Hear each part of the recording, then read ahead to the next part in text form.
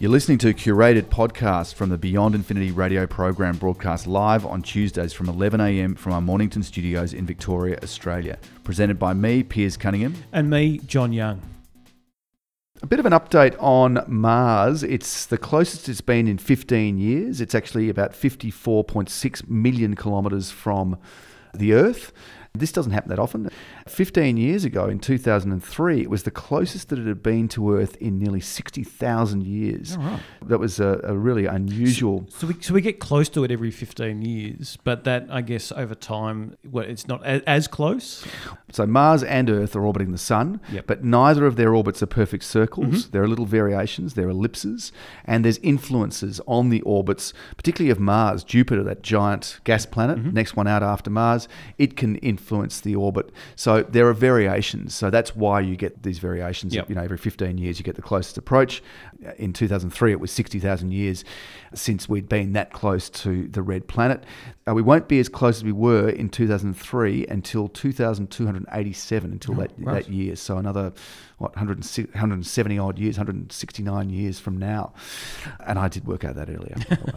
And if you're interested to see, there's a heap of stuff on the internet now. Backyard astronomers have been having a bonanza in the last week or so because it's that close approach. So Mars is very, very bright. In fact, when you looked at that lunar eclipse, if you looked at it on Saturday morning, early Saturday morning Australian time, then you would have noticed that very close to that blood red moon was this really bright reddish object, and that's Mars. Yep. It's so bright because it's close, and it was a particularly rare spectacle because you had the blood moon combined with the close proximity of Mars. So, bonanza for backyard astronomers and professional astronomers as well. And it's still close. So if you've got a backyard telescope, it's actually a really good time to have a look. You can see things like the white polar caps on Mars, and I actually want to dust mine off. So do I now, yeah. And have a look at it because it is an opportunity. Despite that global dust storm, which we've talked about in the program, it's spread over the last couple of months to envelop the whole planet. Lots of orbiters are doing great stuff observing that, and they're finding out more about Martian meteorology. Not so good for the solar-powered Opportunity rover because it hasn't been heard from since that global storm really got going, and they're hoping that it will survive. It's predicted the storm's going to last until September, so we may not hear from Opportunity until September, if at all. But that's another story, and we'll follow that one pretty closely. These close approaches are happening on a regular basis. Another sort of regular rhythm that happens between the Earth, because if you think they're both going around the Sun, they're both on the sort of the plane of the ecliptic, but every 26 months they're closest in their orbits to each other. That's when they send probes, either orbiters or landers, to Mars. So there's less fuel that's meant to be used. Absolutely, and a shorter journey. Yeah. So about a 6-month travel time. 2001, NASA launched Mars Odyssey. 2003, the Mars Exploration Rovers, including Opportunity. 2005, the Mars Reconnaissance Orbiter was sent. 2007, Mars Phoenix Lander. 2009 was a missed opportunity. 2011, the Mars Science Laboratory, Curiosity rover as it's otherwise known, was launched. In 2013, MAVEN, that NASA orbiter that is studying the atmosphere of Mars. 2016 was another skipped opportunity. 2018, later this year, I think it's November, InSight, that delayed mission. It's going to drill down and study the things like Mars quakes and the like. That's this year is another close approach. And in 2020, the next large rover to land, similar design to the Curiosity rover, that's known as Mars 2020 at this stage, but hopefully they'll work on a better name between now and when it lands. So that's the story as to why it's so bright. Another bit of Mars news that I thought I should mention is they have discovered a large watery lake, what they believe to be at this stage, a large watery lake beneath one of the, I think it's the South Polar ice cap of Mars. They've used this using a kind of ground penetrating radar. There's an instrument on board a European orbiter. It's called Mars Express. It's been there for quite a while now, 10 or so, probably 15 years ago, Mars Express was launched. It's in orbit. It has an instrument on board, which is called MARSIS. That stands for Mars Advanced Radar for Subsurface and Ionosphere Sounding Instrument. That entered orbit in 2003 with Mars Express.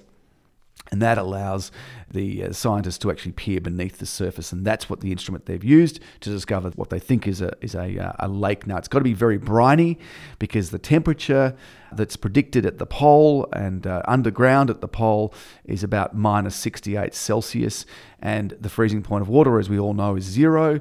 So for it to remain liquid, it has to be very salty. And quite deep as well, is what I've been hearing in terms of where the lake is. Not literally on the surface. No, it's really deep. It's well under the ice, that's right. You'd have to get there and have a big drill to be able to get down and study this if you're going to confirm what's in it, because this is the thing that's exciting scientists, is that they want to, that if there's a body of water that's protected by layers of ice above, then it's not being irradiated, it's not being pounded like the surfaces of Mars because of that thin atmosphere, lots of very dangerous radiation on the surface. Any astronaut who goes to the red planet is going to have a pretty serious spacecraft around him and space suit. Otherwise, he's going to get fried by interstellar radiation and ultraviolet radiation from the sun. But coming back to this lake, we have found at Antarctica, so our South Pole on Earth, there's a lake there called Vostok. It's very deep. It's under several kilometres of ice. They've actually managed to drill down to that. It was a big project, big international project. They drilled down to it and they found microbes that have been very long-lived. So they think it's tens of thousands, if not hundreds of thousands of years since this lake has been frozen over. So the microbes that are down there have survived for a very, very long period of time in an isolated situation with no light. Apparently, they've actually been feeding on rock for food. Yeah, right. The thought is that if we can see this happening on Earth, there are similarities to the poles on Earth and on Mars. So maybe this body of water, this briny area of water that's indicated by the Mars instrument on Mars Express, could possibly have microbial life, just as Lake Vostok does on Earth. Very hard to confirm that because they're going to have a massive drill like they do. Yes. It's much easier to get a drilling rig to Antarctica than it is to Mars.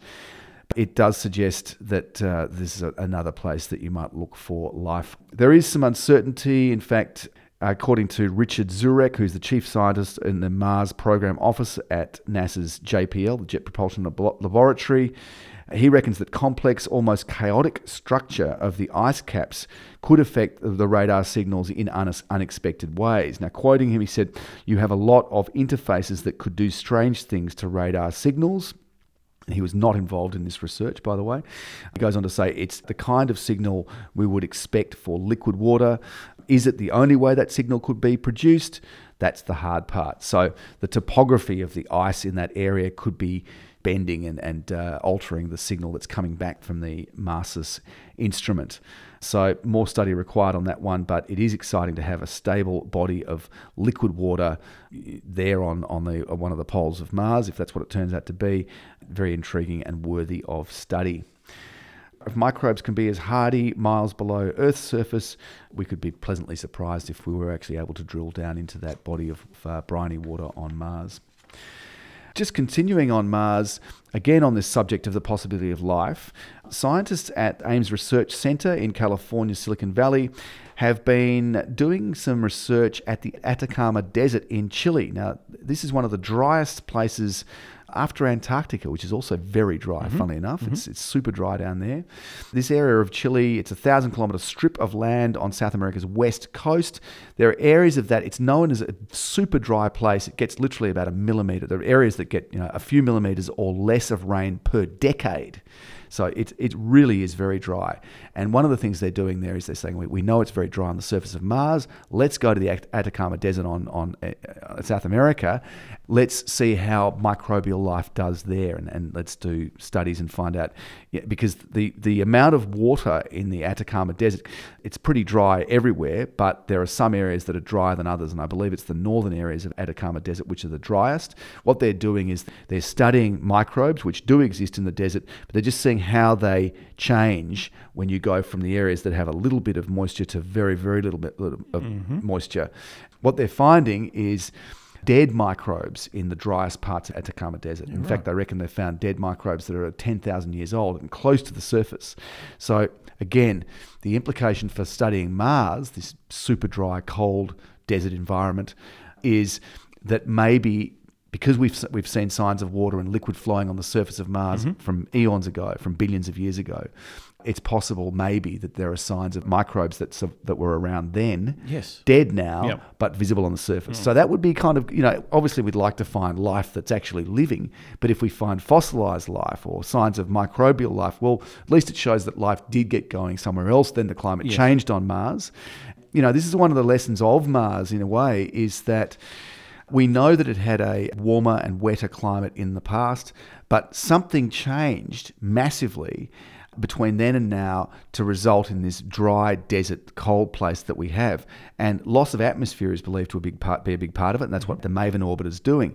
But it's kind of a salutary lesson for us on Earth, given that we're experiencing climate change, that look what happened to Mars. It went from a place that it had water, and now it's a dry desert with no atmosphere. So is that what's going to happen to Earth? Is this the sort of thing that we need to be worried about? There are lessons on many levels that are provided by Mars. Interesting science there that's been done at Atacama by those researchers at the Ames Research Center in Silicon Valley. It is suggesting that we might find dead microbes there. Mars is 1,000 times drier than even the driest parts of Atacama. So it's less likely that microbial life as we know it exists on the Martian surface, as they've found in Atacama. Remnants of past microbial life from wetter times could be there to be found. We'd have to go there, we'd have to drill down. Probably they're going to need to have humans to do that, because the kind of the subtlety of the measurements, and the ability to respond to the terrain and stuff. So interesting news there. Even in very, very dry situations, you can have microbial life or signs of microbial life. Thanks for listening. And head to beyondinfinity.com.au for the best bits from the live show, or to connect with us on social media. We welcome your feedback and suggestion for future shows.